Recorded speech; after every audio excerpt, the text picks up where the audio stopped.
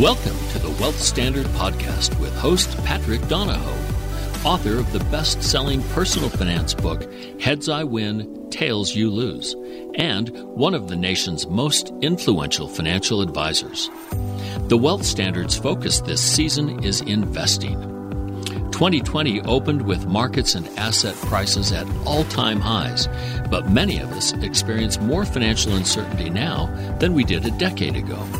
Although there are more choices and opportunities than ever before, the risk-to-reward ratio teeters on a global fulcrum, contributing to the roller coaster of emotions surrounding financial well-being.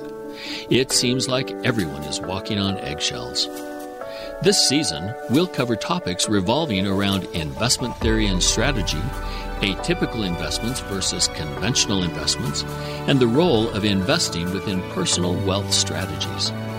The Wealth Standard Podcast is committed to inspiring you to be more financially free. There is no better time to gain clarity about your wealth strategy, your investments, and your financial future than now. Hey everyone, this is Patrick. Thank you for tuning in this week. This is going to be part one of a two-part series.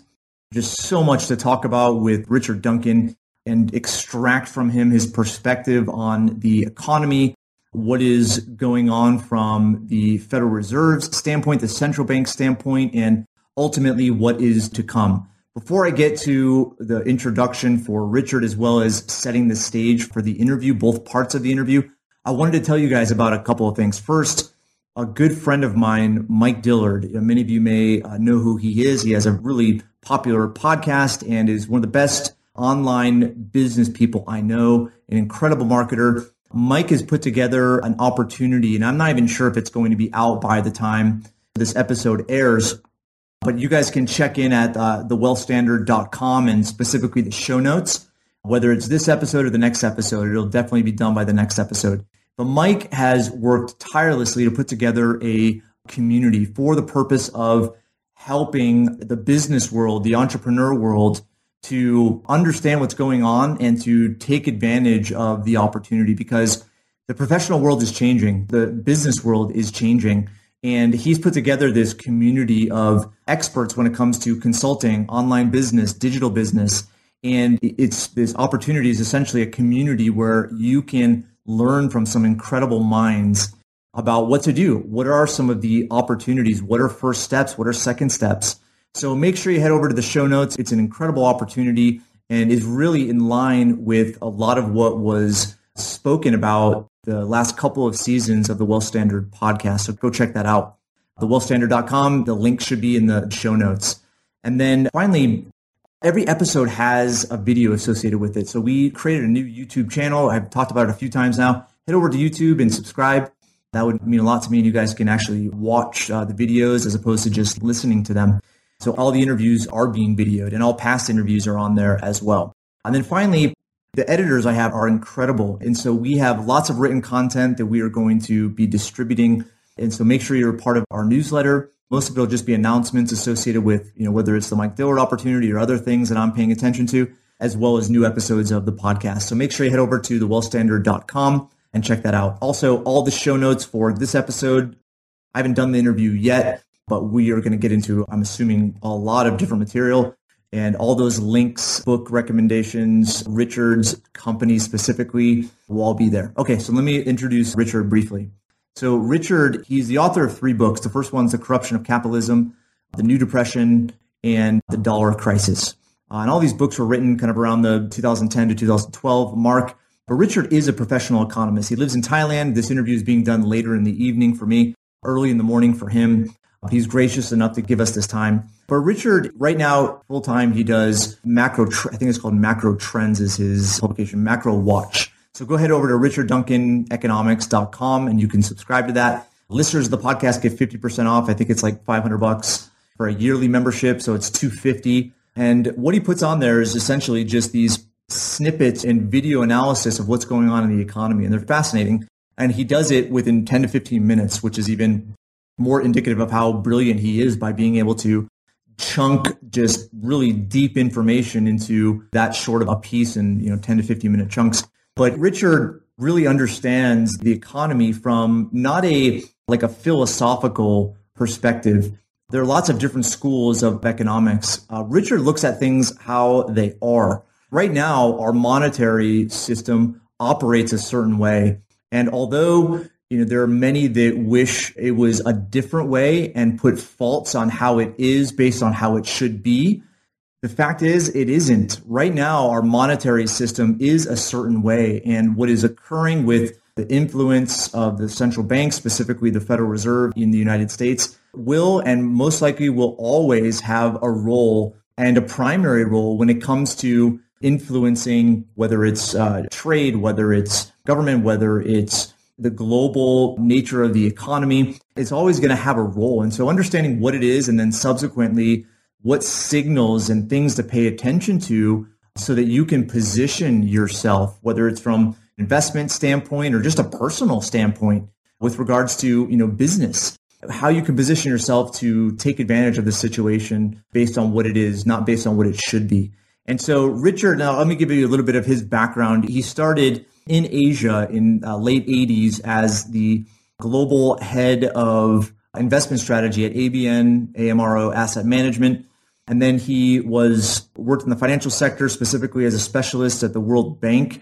And then he headed equity research for Salomon Brothers in Bangkok.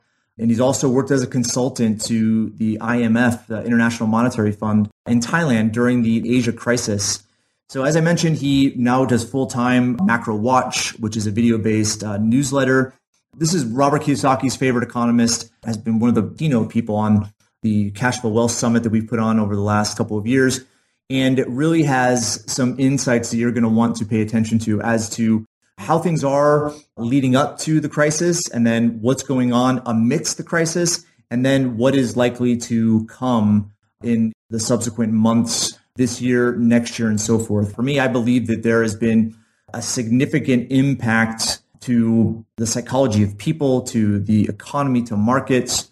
And what's going on right now, I think, is the world, the economy, society is never going to be the same as it was. And really looking at what is happening right now will help you to know what the future looks like or what signals and things to pay attention to so that you can adapt and ultimately know what's coming. Because in the end, we can't control monetary policy. We can't control what this body does or this person does or what philosophy they should subscribe to. The fact is, things are happening around the world from monetary and a fiscal standpoint that most people just aren't aware of. And so becoming familiar with them, studying them, is ultimately going to position you to take most advantage of not just this environment, but future environments as well.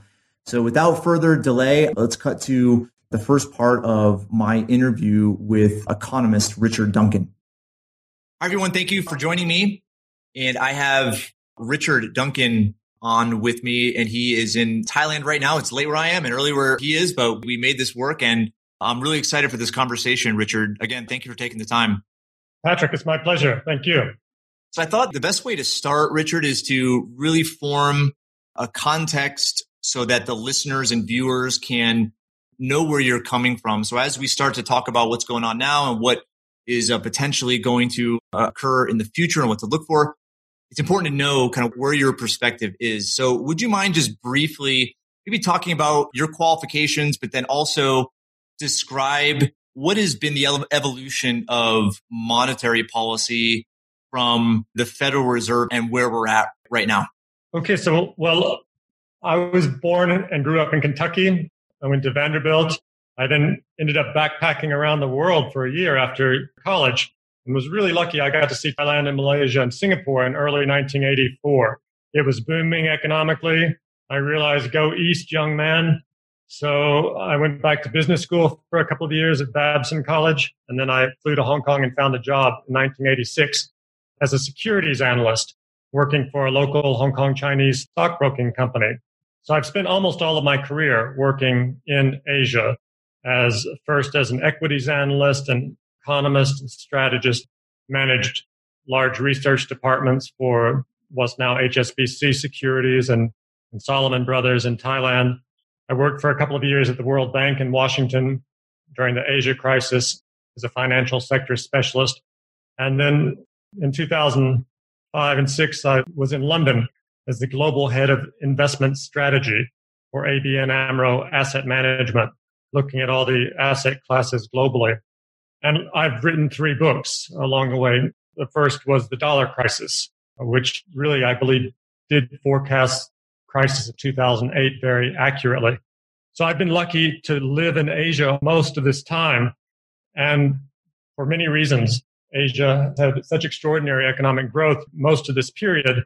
But one of the first things I realized when I started working in Asia and saw all of the factories around southern China full of young women working for less than $5 a day, that these global imbalances were going to completely destabilize the world and deindustrialize the U.S., be extremely deflationary, at least in the direction of disinflation and deflation, and the rise of China and the global implications of that geopolitically, but also economically, the consequences of the enormous trade imbalances and how they are financed. So that's my background. Now I produce a video newsletter called Macro Watch.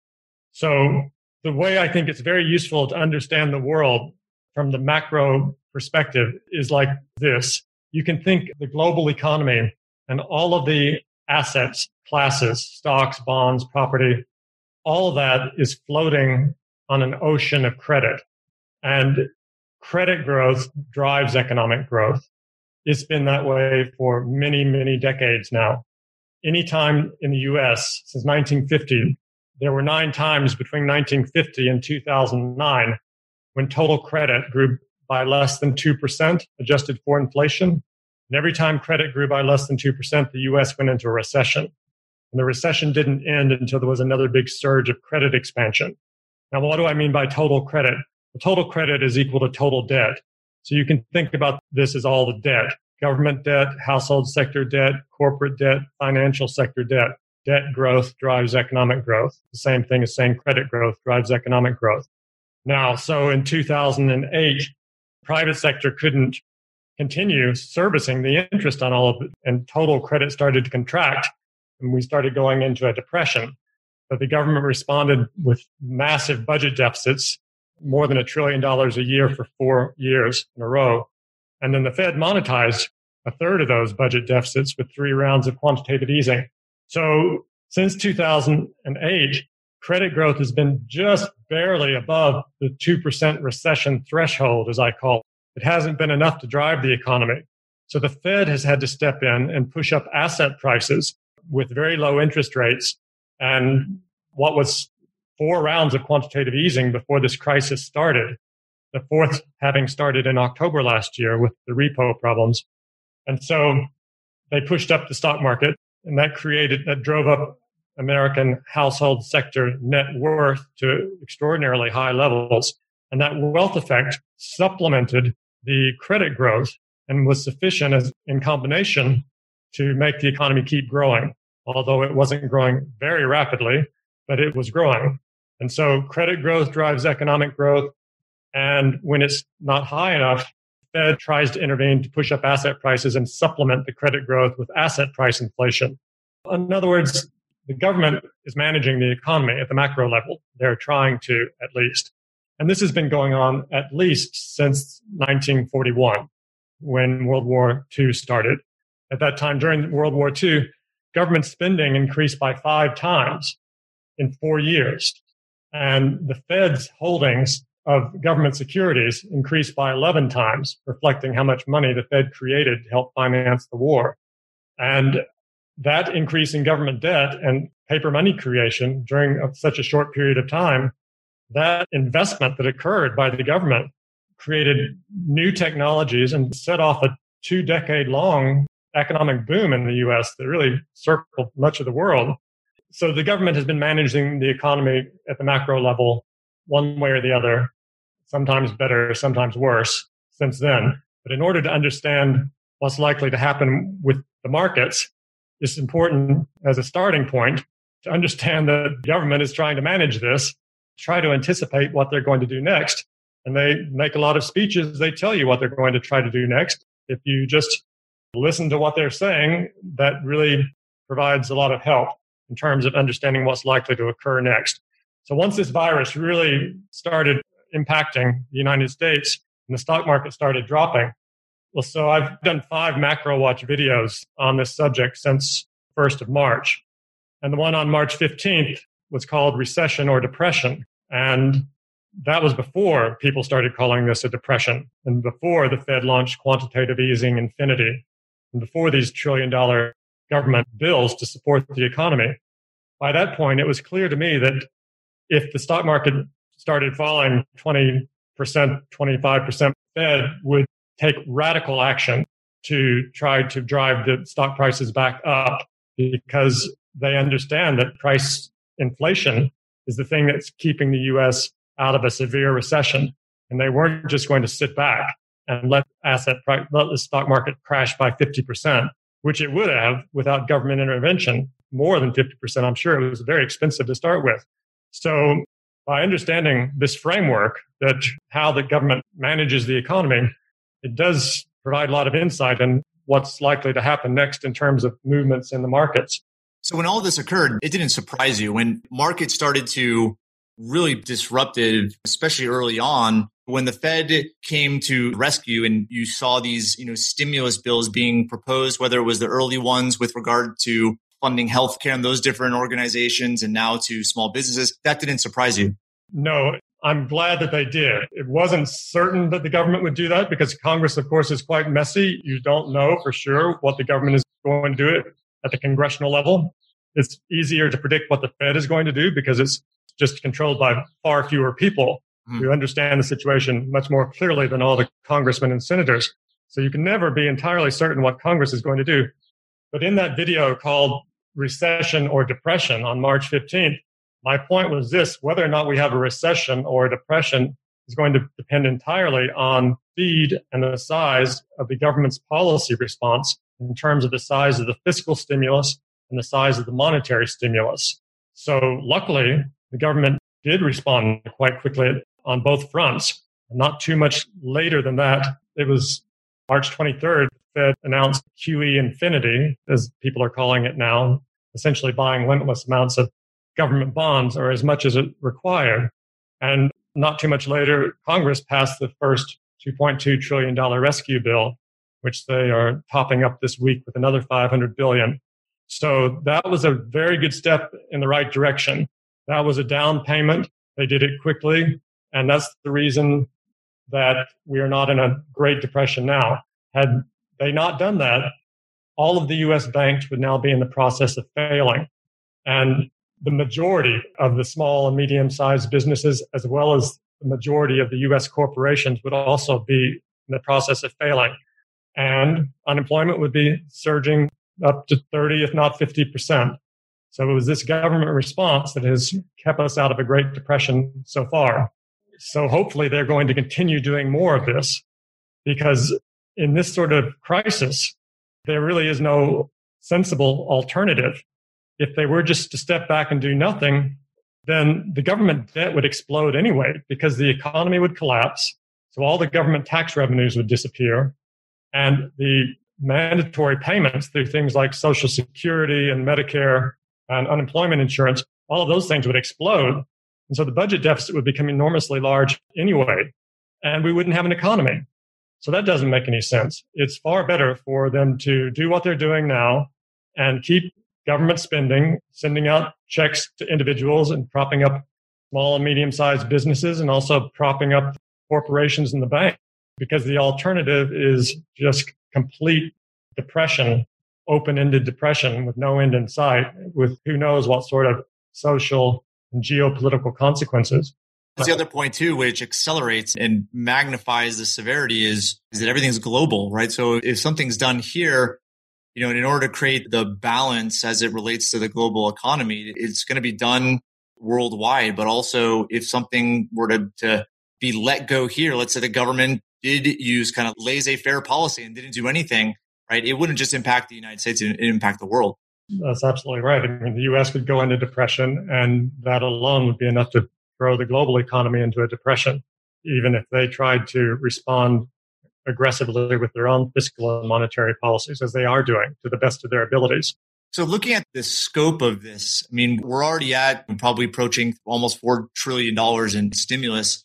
I mean, that's just in a month and a half, almost 2 months. And how much larger it is than what occurred during 2008 and 2009. In your estimation, like how much can the government stimulate? Because now there hasn't been much productivity at all in so many different sectors, which tells me the ripple effect it's going to last for a long time. Does the government have enough firepower to be able to support this massive shock to the system? We're very fortunate that the United States is a very wealthy country.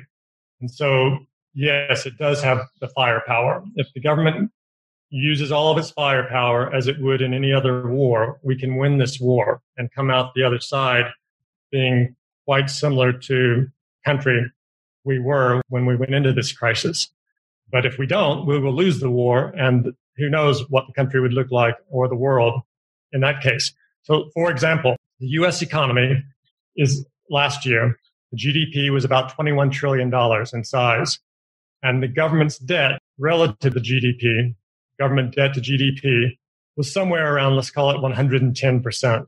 Right now, just for an extreme example, if the government had to spend $21 trillion propping up the economy over the next couple of years, then that would cause the government debt to GDP to double, 220% of GDP. Well, that's below where Japan's government debt to GDP is right now. Japan has more like 250% government debt to GDP. And they don't have double-digit interest rates. Their interest rates are zero. They don't have hyperinflation. They have very mild inflation and sometimes deflation. So the government at the fiscal level has enormous firepower, and they need to use it. You know, it's going to be expensive. It's certainly going to cost $5 trillion, it looks like, at least, maybe $10 trillion. But if it does, then so be it. That's just the price we're going to have to pay, and luckily we can afford it. Now, the Fed can help finance this by, as it's doing now. Just over the last 5 weeks, the Fed has created $2.1 trillion. That has increased the size of their assets, which reflects how much money they create. That has increased the size of their total assets by 48%, 5 weeks. Now, they're going to have to continue creating much more money to finance the large government budget deficits ahead. But during the crisis of 2008, between 2008 and 2014, when the third round of quantitative easing ended, the Fed's total assets increased by 5 times, from $900 billion at the end of 2007 to $4.5 trillion. So a 5-fold increase. You know, in the first 90 years or so, they had created $900 billion. Then they increased that by 5-fold over the next 7 years. So if the Fed were to increase its balance sheet 5-fold this time from where it was when this crisis started, that would give them an additional almost $17 trillion of firepower to buy government bonds and to support the economy in various other ways through making loans, as it's doing now through its alphabet soup of lending facilities that it's launched to inject credit into every corner of the economy. So we have enormous firepower. Now, the question is, though, will all of this eventually lead to high rates of inflation? After 2008, well, the government's debt effectively tripled between 2008 and now. And that was necessary to keep the economy growing. And as I said, the Fed's balance sheet increased by 5 times. Well, that didn't cause any significant inflation at the consumer price level in the United States. There was assets that were inflated. That's where it affected it, but not from a consumer price standpoint. That's right. It created asset price inflation, but in part, that was part of the objective, push up asset prices to create a wealth effect. And that helped drive the economy and generate the economic growth that we've had over the last 12 years. Although, of course, it did increase income inequality. So it certainly wasn't ideal in that respect, but it was necessary and hard to see what other alternatives there were other than collapse. So now this time, are we going to have inflation? Well, of course, much depends on how long the virus lasts and how much the government does increase its debt and how much new money the Fed does create. But the answer to this question is going to depend on whether globalization persists or not. Because one of the most important things that has occurred more or less during my lifetime is that we've moved from a gold-backed monetary system, which prevented the central bank from creating large amounts of new money because it had, up until 1968, the Fed was required to own gold. The Federal Reserve notes, the dollars that it created, that only ended in 1968. And then the gold regime ended entirely in 1971 with the breakdown of Bretton Woods. But afterwards, there were no limits on how much money the Fed could create, except the fear that it would cause inflation, as large increases in money printing had always done in the past. But starting in the 1980s, the U.S. started running very large budget trade deficits with the rest of the world. It started, rather than only buying things in Michigan and Pennsylvania and New York State, having everything made in the United States with U.S. labor, as we had done up until then, we started buying things from other countries and started running very large trade deficits. And before long, we started buying lots and lots of things from countries with very, very low wages. And this was extremely deflationary.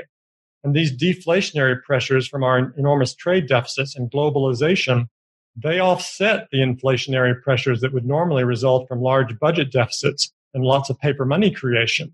So this combination of no longer having to back money with gold and globalization combined have created a completely new paradigm in which it has been possible, for instance, over the last 12 years, for the government to triple its debt and for the Fed to expand its balance sheet, what was 5 times in 7 years, without creating any inflation at all at the consumer price level.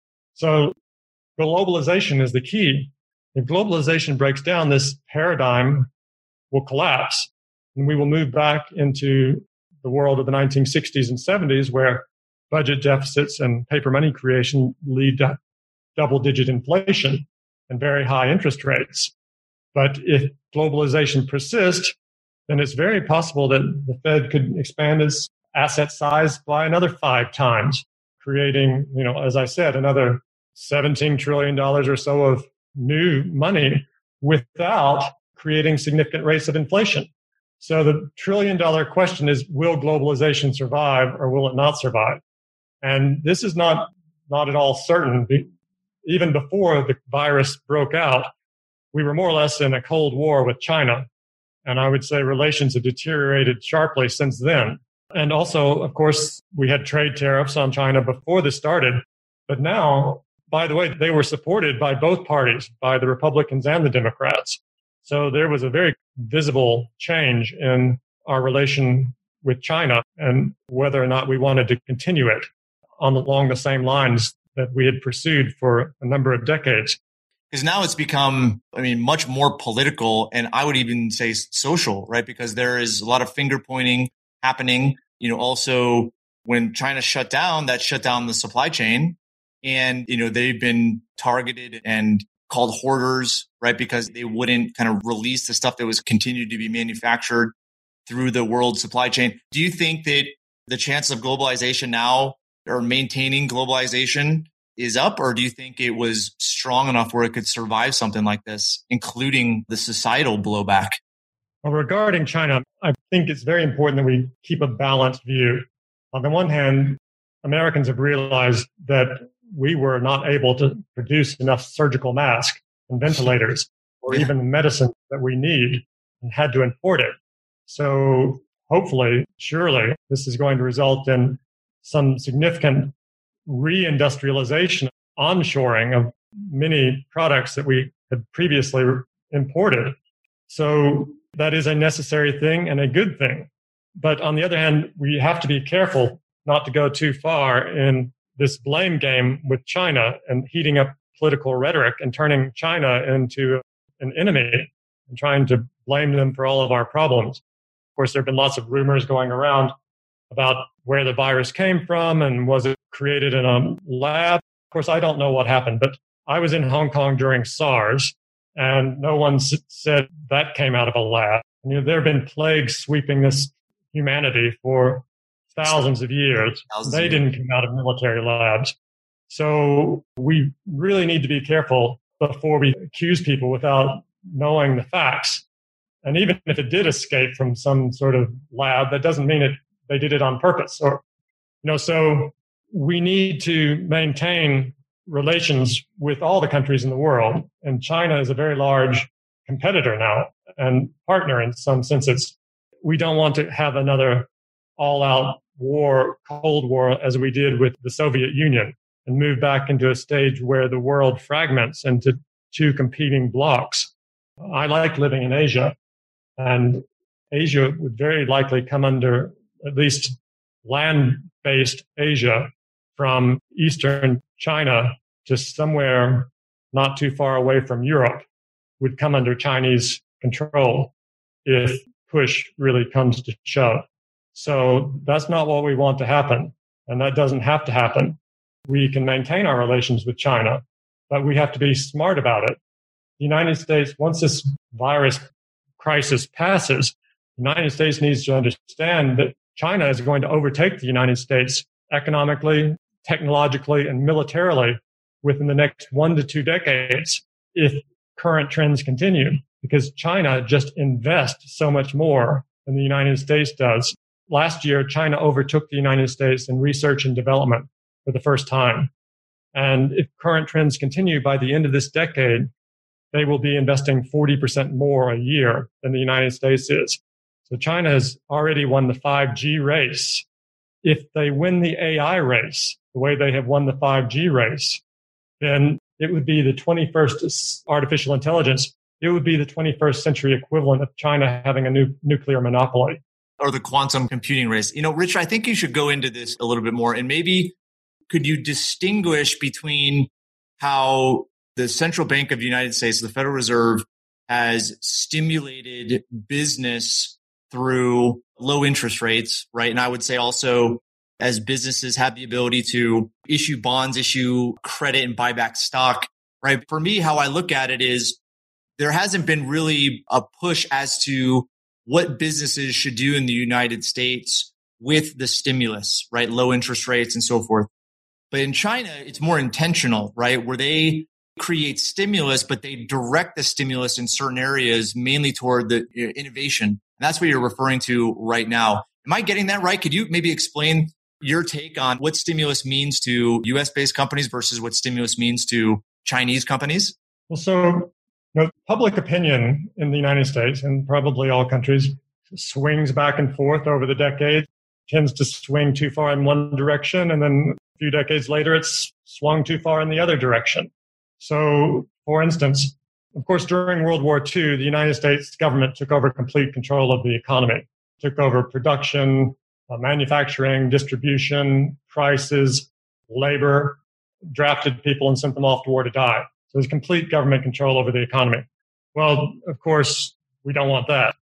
In 1957, the Soviet Union sent up Sputnik, and this sent off the United States into a panic, the first satellite. And the U.S. government responded by investing very much more money in research and development and science. So the level of government investment then in the 60s was really very high in the United States. And as a result, we won the space race. We sent a man to the moon. And then even under President Reagan, had the government invest so much in the U.S. military that the Soviet Union couldn't keep up. So between all of this investment in rockets during NASA, which helped us develop intercontinental ballistic missiles that Russia couldn't afford, we bankrupted the Soviet Union through government investment.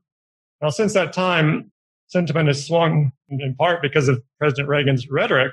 Government is the problem. Everyone bought into that and thought government was the problem. And now the government level of investment has been rolled back to such a small level that we are lagging behind. And this 5G should be recognized as our new Sputnik moment.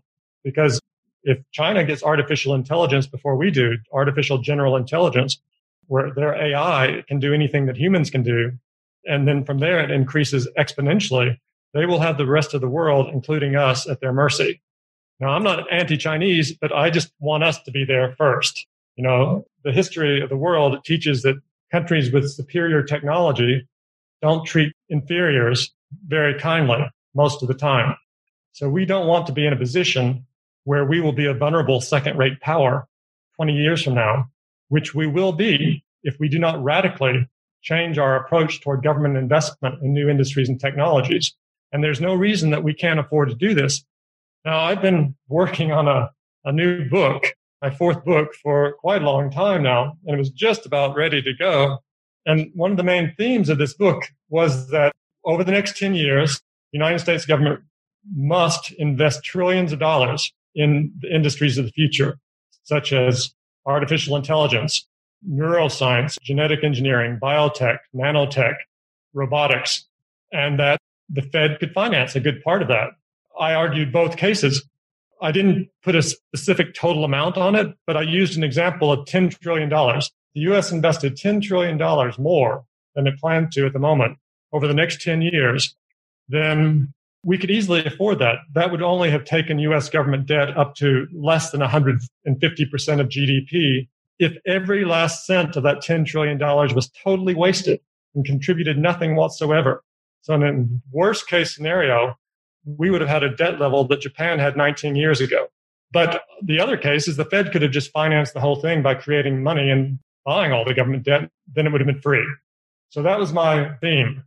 And well, now, of course, that would have been over 10 years, $10 trillion over 10 years. Well, suddenly the world has changed, which is going to require at the very least another chapter to my book.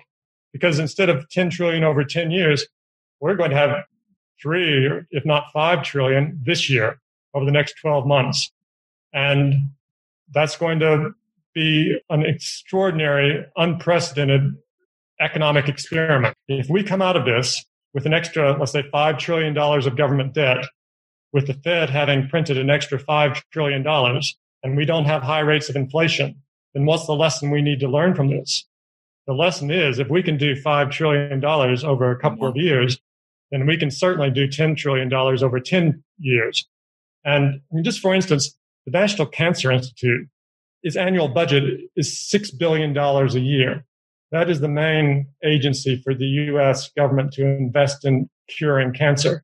$6 billion a year. Cancer kills 600,000 Americans every year. Well, how about trying 60 billion a year or 600 billion a year? And my point is that $1 trillion is a whole lot of money. If we have an investment program of that size, then we can cure all the diseases. We can expand life expectancy by decades. We can improve human happiness and well-being enormously, as well as economic prosperity, not only within the U.S., but would spill over around the world. And not inconsequently, we could also maintain our global preeminence and our national security and not be overtaken by China, which has a plan to beat us in all these areas, which they're currently doing. So it's going to be very interesting to see what happens when we come out of the other side of this virus, how much debt we have, how large the Fed's balance sheet is, and how high is the inflation rate. Because there's never been an experiment like this in economics before, other than World War II, which we won with massive government debt and massive paper money creation and all that investment during World War II to a 20-year economic boom in the United States. And have given us, we've maintained our preeminence now for 75 years as a result of that victory, which was government directed and financed. So one of the questions, and I'm not sure how to articulate this, going this direction, like what are the unintended consequences of our monetary policy? Clearly, there are benefits, right? Because I still believe that low interest rates create the idea of innovation. Businesses can use money and credit to expand, right? I know that there's been lax in the standards of raising capital in the U.S., mainly because of a lot of the Silicon Valley and other areas in the U.S. that has a high concentration of startups and innovation and technology going on in all the different sectors that you've mentioned, right? So that's one way to do it. If we go even further, right, where you have more capital and more investment, more credit available, it's not even capital, credit available for people, what are the unintended consequences of that? Because in Japan, I believe negative interest rates are close to negative interest rates. At what point does the U.S. get to that point? And does negative interest rates or really low interest rates negatively impact certain things that would be part of the maybe collateral damage of this type of initiative? Does that make sense? It makes sense. I mean, before coming to the possibility of negative interest rates, and talking of negative consequences in general, People, of course, are influenced by the brilliant economists of the past. And in the past, creating a lot of money and having large budget deficits led to inflation and high interest rates. And that was very undesirable. Most important, so that was the main negative consequence that everyone fears, is in everyone's mind, not very far in the back of their mind, pretty much in the front of their mind. Yep. This is going to lead to inflation. But it hasn't. Things have changed because of globalization, as I was saying earlier. So that was the main reason we never did this before. And the main reason we haven't tried it yet, because everyone is afraid of the inflationary consequences. That's the main worry. And of course, globalization breaks down, then that will reassert itself. That will reoccur if we return to having just a closed domestic economy without trade deficits. Now, in terms of negative interest rates, the government, it's unlikely the U.S. will have negative interest rates, I think, because even at like these high levels of debt, the more the government borrows, the interest rates are the cost of renting money. So it depends on supply and demand. In the past, it only used to depend on the demand for borrowing money because the supply was gold and it was pretty much fixed, or roughly fixed, simplifying matters a bit. So if the government demand for money increased a lot, then it pushed up the cost of renting money. It pushed up interest rates. But now we also can control the supply of money through paper money creation. So if the government borrows $10 trillion and the Fed prints $10 trillion, then there should be no change in the cost of renting money. If the government wants interest rates to go higher, they can borrow $15 trillion and just have the Fed borrow $10 trillion. And then the demand will be higher than the supply and interest rates will go up.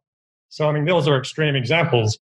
I'm not suggesting that 10 or $15 trillion, but I'm just illustrate the demand and supply factors. The government should be able to control the level of interest depending on the amount it borrows relative to the amount of money the Fed creates.